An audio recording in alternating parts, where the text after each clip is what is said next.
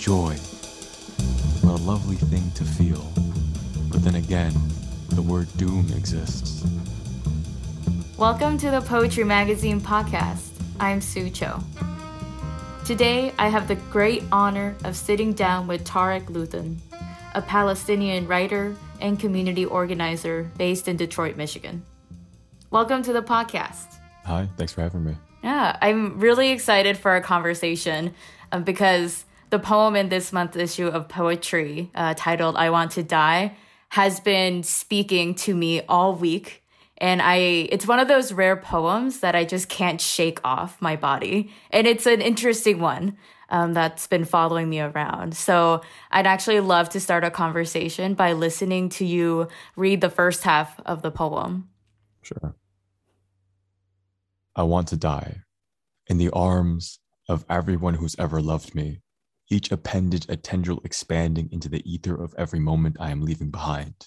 Know this, I have dabbled in the enterprise of affection, cut my teeth on what it means to hold and be held. Behold, everything that has ever been labeled mine was stolen from me, but also now by me, the land from us, and now the land we were stolen to.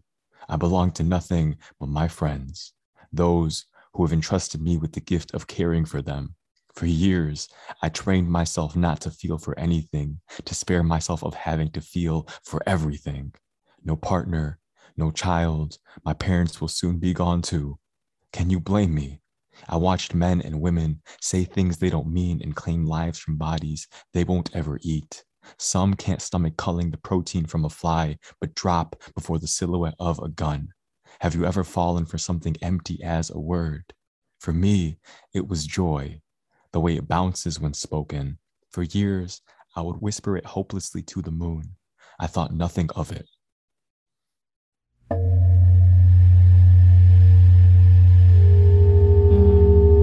Thank you so much.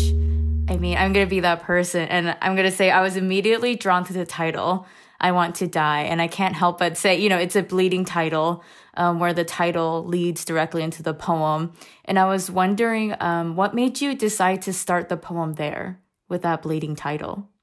I've been thinking a lot about mortality, a lot about, also growing up with depression, anxiety, a lot of like mad illnesses or mad identifications. I've always been curious about what it means to say a thing, to kind of give it space and then let it go.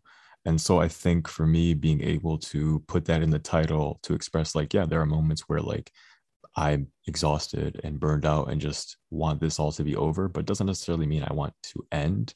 I just want to find peace. Mm. And I really wanted to obfuscate that immediately by saying like, yeah, I do want to die one day, but I would hope it comes peacefully. I would hope it becomes something on my terms in a loving setting or after having departed a loving world.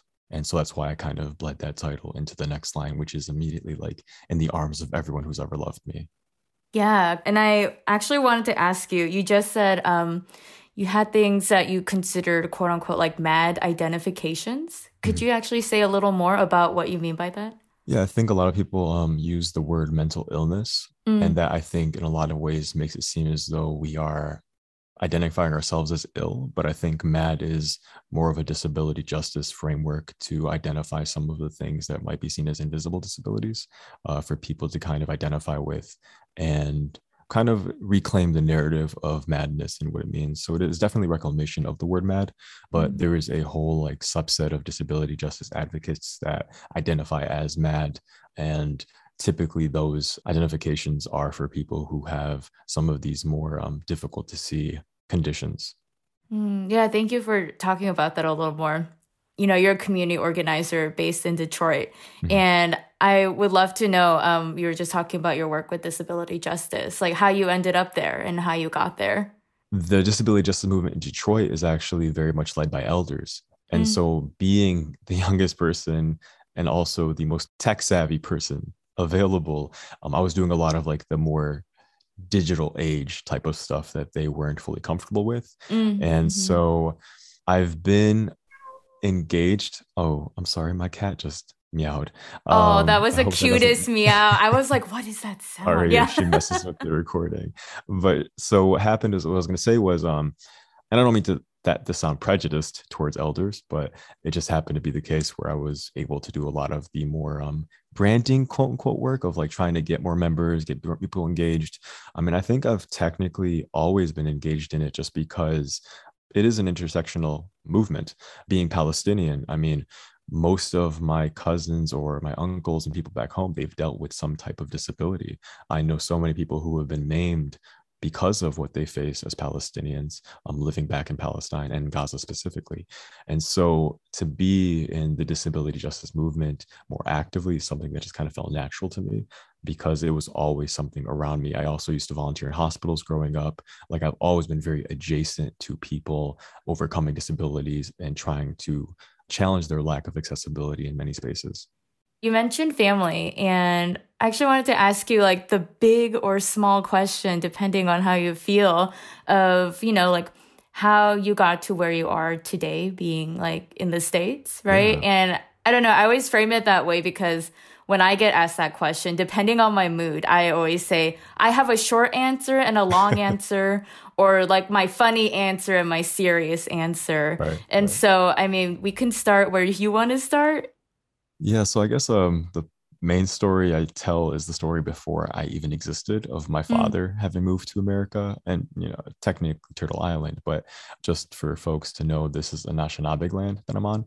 Yeah, my father moved to the States many, many years ago to get an education. He actually was in Arizona. And then my uncle came to Michigan, and my grandfather was like, I'm not paying for both of you to be in separate states. Go live with your brother. And so that's how my dad ended up basing himself in Michigan, went to school, got a job, and then worked in the United States for a couple of years before eventually going back to Palestine, where he entered into a traditional courtship process with my mother, who lived in Gaza.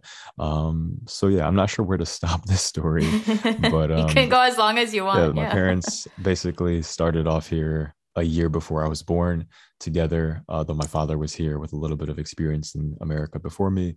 And then I came in and proceeded to be a challenge for them because I was a really shy kid growing Mm. up. I cried all the time. Like even when I was in school, whenever I would get like bad grades, I would like hide it Oh from my them. God, me I actually too. became Wait, yeah, say I more. became an amazing forger because whenever you get a bad grade or anything, you would have to take it to your parents. And I was like, nah, I'm not letting them down in this way. They gave up too much. I'm Wow. going to like hide it from That's them. And so so deep. like That's a deep reason. that's me at 10 years old. And then I finally got caught in like the fourth grade. And then I found out that I needed glasses, which had helped me. And this was when going back to disability justice, right? Like for a long time, I Mm-hmm. was struggling in school for a couple of years. Luckily, it didn't like really impact me when I got home because I could read my books. But like I couldn't see the projector, I couldn't see the screen for a while. Didn't know why I couldn't see it until like I had to actually go get it checked out, and that took many months for me. And I can only imagine how many people can't get things checked out because they don't have the resources or the healthcare or any of that. And so I saw like my life drastically change when I could start to see again with the aid of glasses, but also just being mindful of like having the ability to ask the question was such a hard thing for me to do as a shy, anxious kid growing up. Yeah, I know. I really appreciate you sharing those stories. And I just realized that we both grew up in the Midwest. I grew up in Indiana after my family immigrated. So I pretty much did my first grade to 12th grade in Indiana. I didn't hide my bad grades for like really dutiful and good reasons like you.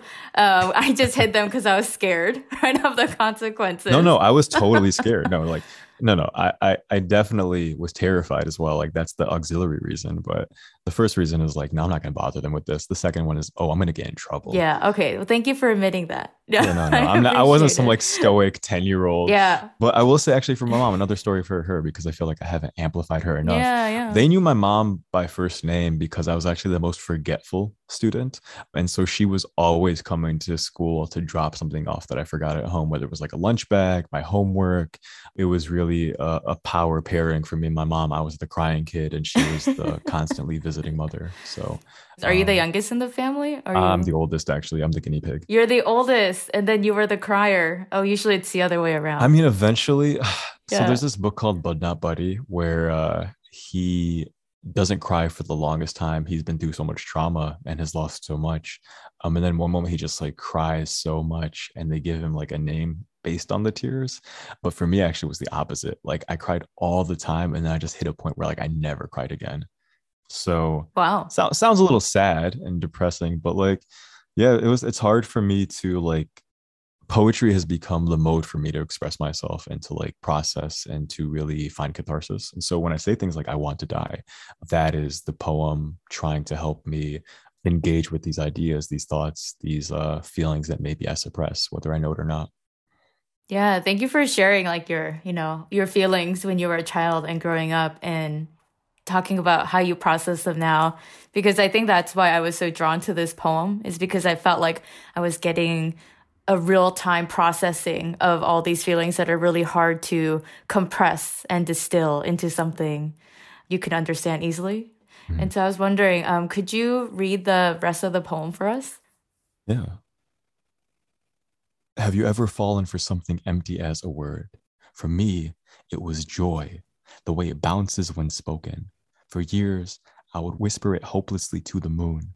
I thought nothing of it until I found myself brave enough to chant before the sun. It was in this light that I came to find my peoples. I took shape among them. Joy, joy, joy. What a lovely thing to feel. But then again, the word doom exists. Sometimes it's almost too fun not to say apocalypse. Even cicada sounds lovely with the right inflection. I wonder if it's stronger to nestle into the chest of one's sadness or to lie about it. Once, as a child, I spent a late summer night poking holes into the window mesh that shielded us against the bugs we had stolen away from. Each puncture, a compromise with those creatures seeking refuge. As I did it, I repeated the syllables, synonym, synonym, caught between cinnamon and synonym, letting each letter pass through until the end of the word. I imagine when this world ends, it will happen like a boy yearning to be released from a warm room, little by little, not all at once, unbothered by the thought of losing his place.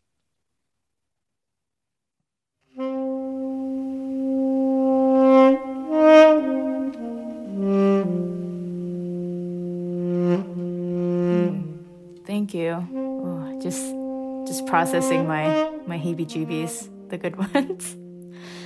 Yeah, I just really love how when we get to the end of the poem, we just build into like a buffet of words, right? And I just love listening to you say them like joy, apocalypse, cicada, synonym, cinnamon. And obviously when I say it doesn't sound as nice, right? But I would just It sounds love great. to, oh, thank you. Yeah, but I would just like love to know how these words like came to you for this poem. You know, for me, sounds when I write poems, they transport me back to my childhood because that's when I used Korean the most. And so I couldn't help but wonder, if these words took you back to a certain time or if they just came to you because you like the way it sounds. A funny story is like I've always been a reader. I've always been somebody who was really good with words and really interested in expanding his vocabulary to the point where like I was in third grade once and my teacher, she was like, Tariq, like, how do you know all these words? And I was like, Pokemon. Like straight, like they're using words like accuracy, effectiveness, like Yeah, you got to battle your Pokemon. exactly. And Yeah. so like I was like learning these really big words while also reading a lot. I don't know, I just always felt like I was inhaling every word around me. I love talking about sounds and words. And now I have the Pokemon song stuck in my head. Which one? Like the got 'em catch 'em all one or like the friend Yeah, one? the Pokemon gotta catch 'em all. Yeah, that It's one. you and me. Yeah, yep.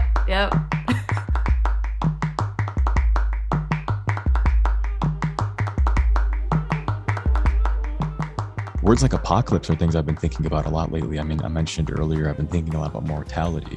I've been thinking a lot about the concept that the poem ends with. Like, I don't think apocalypse is going to happen all at once. I think that it is little by little. I feel like apocalypse or apocalyptic things are happening every day that we don't always realize, or we do realize or choose to ignore. What are some of the ideas that you were thinking about? Like, were there writers you were thinking about, different theorists? I don't know how you think about the apocalypse, but I'm very curious. There's always so many writers and thinkers, but I mean, for me, honestly, like this was definitely born out of like having grown up in a religious household. So I was thinking a lot about apocalypse from like the ways it's been told to us in religious context, but also movies. I was always watching movies where like it's like some cataclysmic event is happening, but I don't think that's actually how the world ends. I feel like it ends little by little. It ends where, some people, the ozone disintegrates above them, their trees are burned, things like that. And I remember even like post the 2016 election, people were like, we were okay under the Bush years, we'll be okay. And I was like, but who's the we? Like, who made it out? The people who are talking made it out, but there are so many people who didn't survive. And so when I think about that as a small apocalypse, I wanted to kind of give that time. I wanted to give that space in the work, because it has lots of space in my mind. And so going back to like the religious stuff, there are things I don't always do. Like I don't always pray as much as I should. I don't know if that's like something my parents will listen to this podcast, if they even listen to it, be like, you told people you don't do that. And I was like, I should be honest.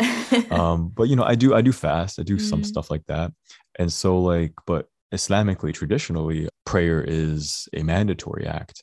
And if you're not doing it, you'll be held accountable for it. And so I'm like, I think a lot about apocalypse is like a deadline sometimes. Like, can I reach my best self before it's too late?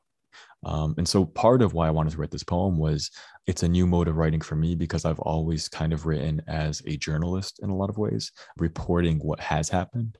But I would love to start writing, and I think I'm starting to write poems that are world building, where I'm trying to explore what the world could be before the deadline of apocalypse does come our way, if it does come our way. The work of being an organizer or being a writer or being even just an optimistic person is sometimes fraught with skepticism from others, but I feel like we have nothing to lose except for ourselves and the people around us, so why not start now?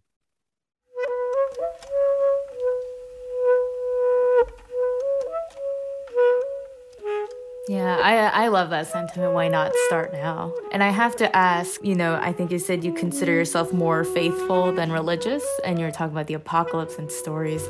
Do you remember like the first apocalyptic story you heard growing up? Yeah, I mean, well, it stuck with me because I was like going to like Sunday school for Muslims, like growing up learning about the Quran, learning about basically biblical end of the world type stuff. So like that was the first story I was ever met with, which is a story in which like there are a lot of signs actually for the end of the world. There are certain things that are prescribed or stated in certain hadiths and stories, in Muslim lore, that say like, if this happens, the end of the world is near. And there was also the saying by the Prophet Muhammad sallallahu alaihi wasallam, or peace be upon him, in Arabic is what I just said, where like he said, from the end of my life to the apocalypse are like this. And you can't see me, but I am placing two fingers together in a crossed format, like my pointer and my index finger. He's saying like they're this close. But then my mom was like, yeah, but the world has existed for eons. So like technically this close could mean anything. But in my head, I'm like, yo, global warming is happening. There may not be clean water or accessible water in like 20 years. And, in a lot of ways, this is part of why I kind of push away from religion, is like, I don't want my goodness or my capacity for goodness to be tethered to a reward. I want it to be something that is inspired naturally. How does one inspire, I guess, a mode of being without tethering to an institution like religion?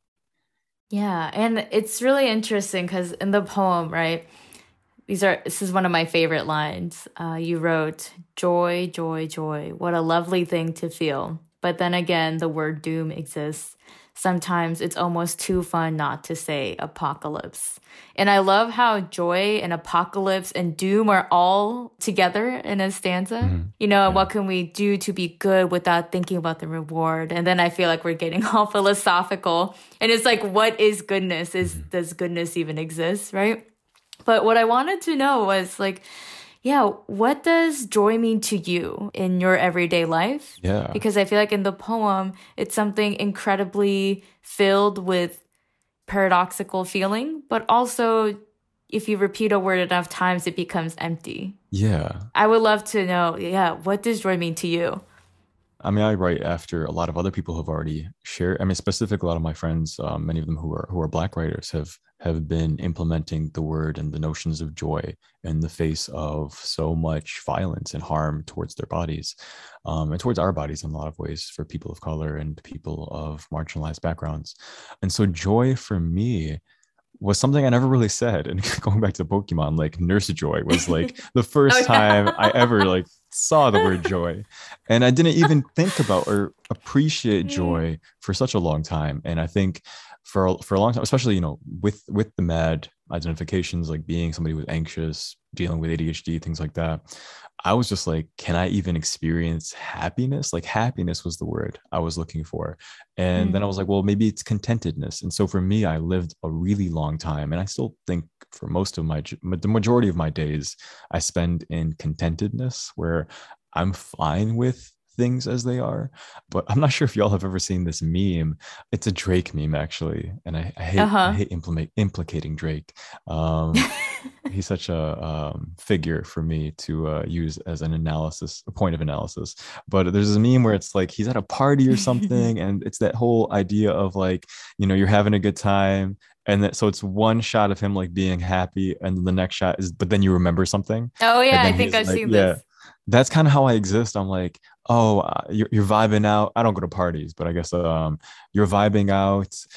What's the thing that I would do instead of going? I went to the plant dad gathering, and like, you know, I'm having a good time, but then you remember that the Amazon's forest is burning, and that, so like that's kind of like how my existence Oh, has been. man. Like I'm like, oh, like you're enjoying yourself playing basketball, pickup ball with your friends in Detroit or Dearborn or wherever, but then we're like, oh, but we're on stolen indigenous land. So I'm like, what is joy? Like, what is, I guess then you can start thinking of like big J joy and little J joy. Yeah. Oh, But yeah, say more about that. Yeah, oh what do you mean? no, I just said that for the first time in my life, so I haven't thought about it enough. No, that's okay. You But can think about it while you talk. That's what these podcasts are for. so yeah, so I Yeah. guess for me, like, you know, there's pleasure, there is contentedness, there is happiness, there's joy, and I think joy is something that I don't know. It just I don't know how to explain it other than to say it's a sensation of being held, and that's why, you know, the Mm. poem I said Hmm. I've held and been held and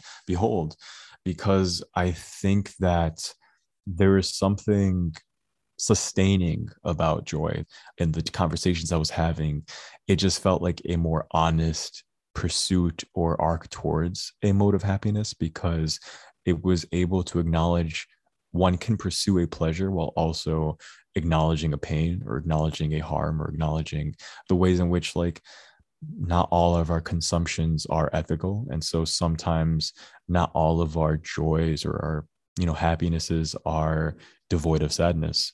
And I think joy, I think, holds space for that, or at least I would like to believe it does. Mm. Also, it's a fun word. I like the word joy. Yeah. So Joy. I kind of don't like the word joy. it's too short Yeah, sometimes. and I feel it's surprisingly harsh. I think it's the J and the Y. I don't like it. But I Mm. want to feel it like you. I Yeah. think it's the oi.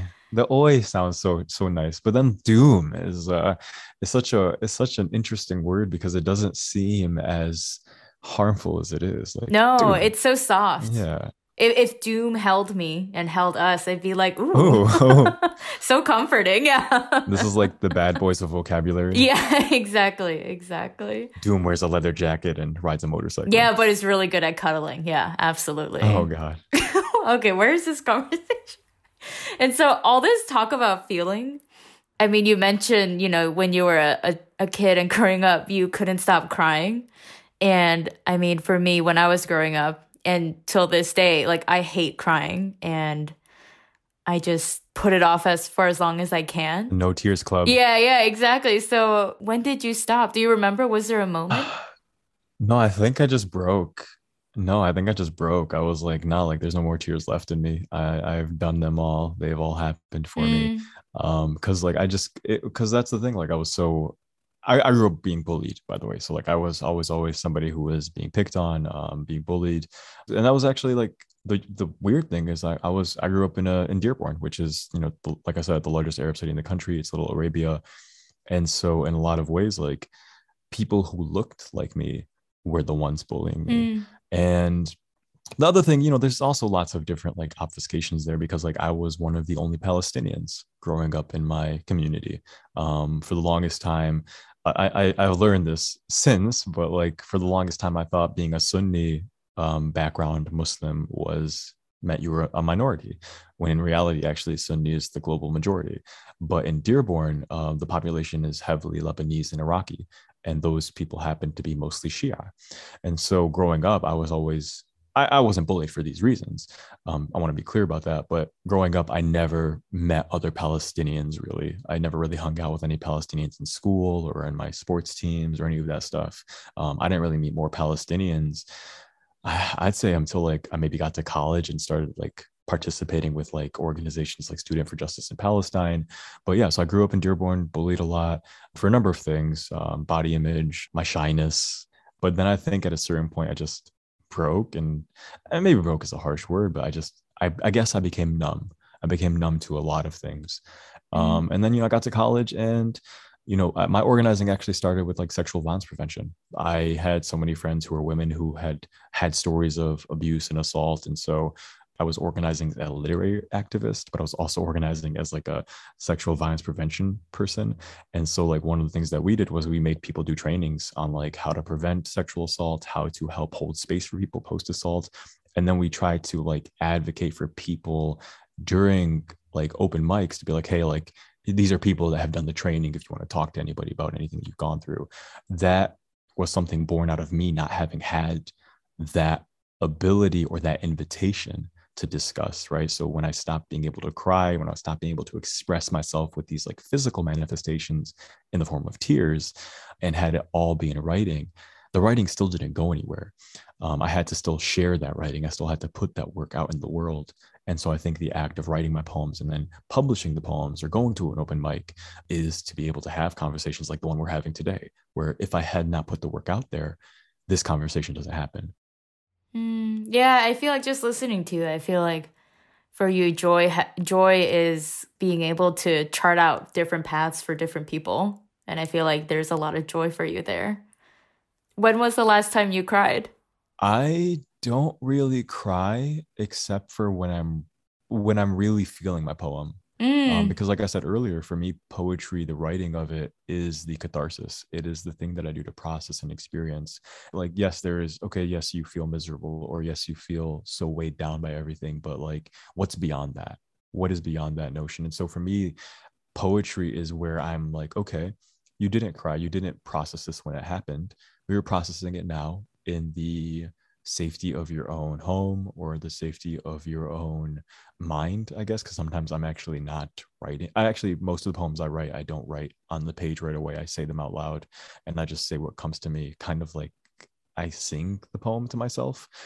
And mm. that act, like saying certain words, feeling them come off my tongue, is how I've come to process a lot. And so I guess, I mean, the last time I cried was like I was just reciting this poem a couple of times, just practicing it, because I felt like for me, I don't actually stop at writing the poem. I like to internalize the poems I write, because I know that if I wrote it out of a mode of catharsis, it means that there is something I'm trying to tell myself.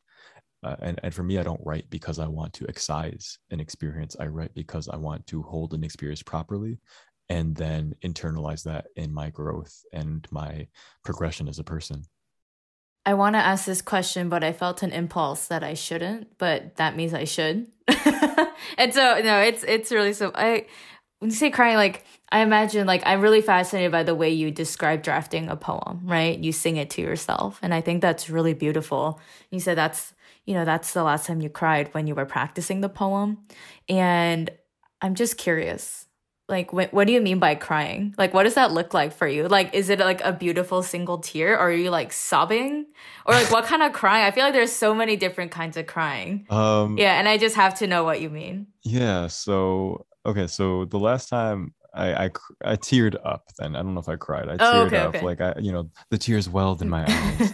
Um, so that happens often when I'm writing, but Mm, when I'm processing the things that go into the writing, right? So we talked about apocalypse, we talked about indigenous communities, we talked about disability justice, we talked about all these things.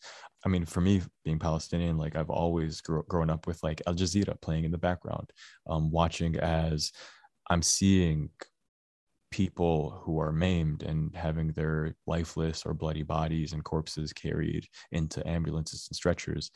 And so like I grew up with that. Like I was 4 or 5 years old watching that. And then growing up even more and like having access to like more watching like local news and seeing like the stuff that we see on social media with police killing black folks. And so sometimes it's not even the poem itself that makes me cry. It is like processing how do we seize like this ever expanding sense of doom and try to channel it into something that is equitable and just for all peoples, not just some people. And so that overwhelms me a lot. That makes me like tear up a little bit. But like I think, and because I don't want people to like take away from this podcast and be like, this dude cries at his own poems. Like, no, I cry at the impulse behind the poem, right? I mm, cry at the thing that inspired the poem.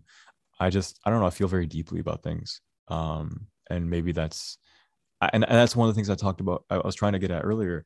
I don't know how to teach people how to feel empathy. That's one thing I've been like trying to grasp before getting back into classrooms. I used to do a lot of workshops when I was younger, but pandemic happened, and then I was like, well, I don't want to just go back to like teaching words. Like I want to teach feeling, but I need to understand my feeling and my process first before I do that, because otherwise we'll have like a lot of rambling experiences like we are now in this podcast. And so I'm trying to like triangulate what it is about like what kind of, because like I've also been thinking a lot about like if I ever want to have children, and so mhm. like what do I do to teach empathy in a way that isn't tied to like religion, in a way that is tied to like feeling deeply, because I look at the world and I'm like, how can people do certain things to other people? That is, I think, what comes out in the poetry and like the tears. Like I'm processing things, crying, and then I'm like, okay, what do I do with this? And I love that question you just like posed to yourself. What do I do with this? Yeah, all this conversation about world building and words and community and what joy is, whether or not, we feel it and manifest it through crying, right? Or other things. It's giving me a lot to think about, especially since, as you said, when we started talking, right? The apocalypse is kind of happening all the time everywhere. It just depends on where you look at it. And you've taught me a lot about how we can see, or you taught me a lot about how we could imagine the world that we want to be in. And so, yeah, thank you, Tariq. Thank you. Could we hear the poem one last time? Yeah. I want to die in the arms of everyone who's ever loved me, each appendage a tendril expanding into the ether of every moment I am leaving behind. Know this, I have dabbled in the enterprise of affection, cut my teeth on what it means to hold and be held. Behold, everything that has ever been labeled mine was stolen from me, but also now by me.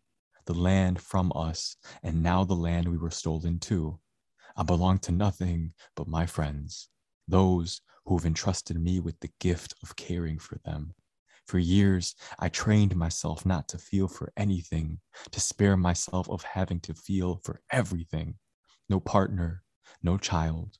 My parents will soon be gone too. Can you blame me? I watched men and women say things they don't mean and claim lives from bodies they won't ever eat. Some can't stomach culling the protein from a fly, but drop before the silhouette of a gun. Have you ever fallen for something empty as a word? For me, it was joy, the way it bounces when spoken. For years, I would whisper it hopelessly to the moon.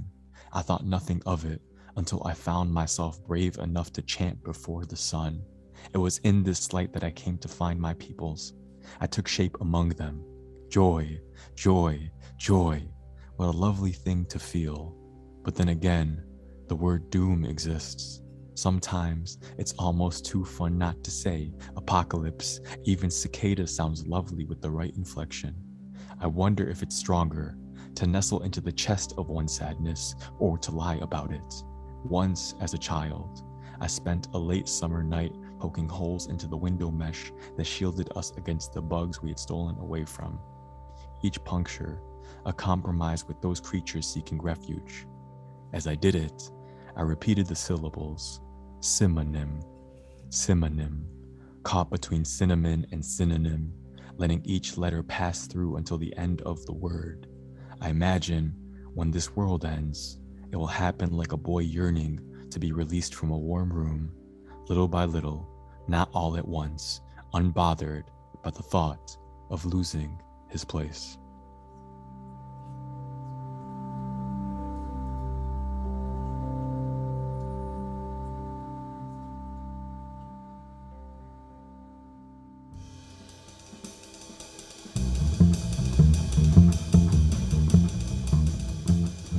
A big thanks to Tariq Luthun. Luthun is a Palestinian writer and community organizer based in Metro Detroit. He is the author of How the Water Holds Me, out from Bull City Press in 2020. You can read Tariq's poem, I Want to Die, in the November 2022 issue of Poetry, in print and online.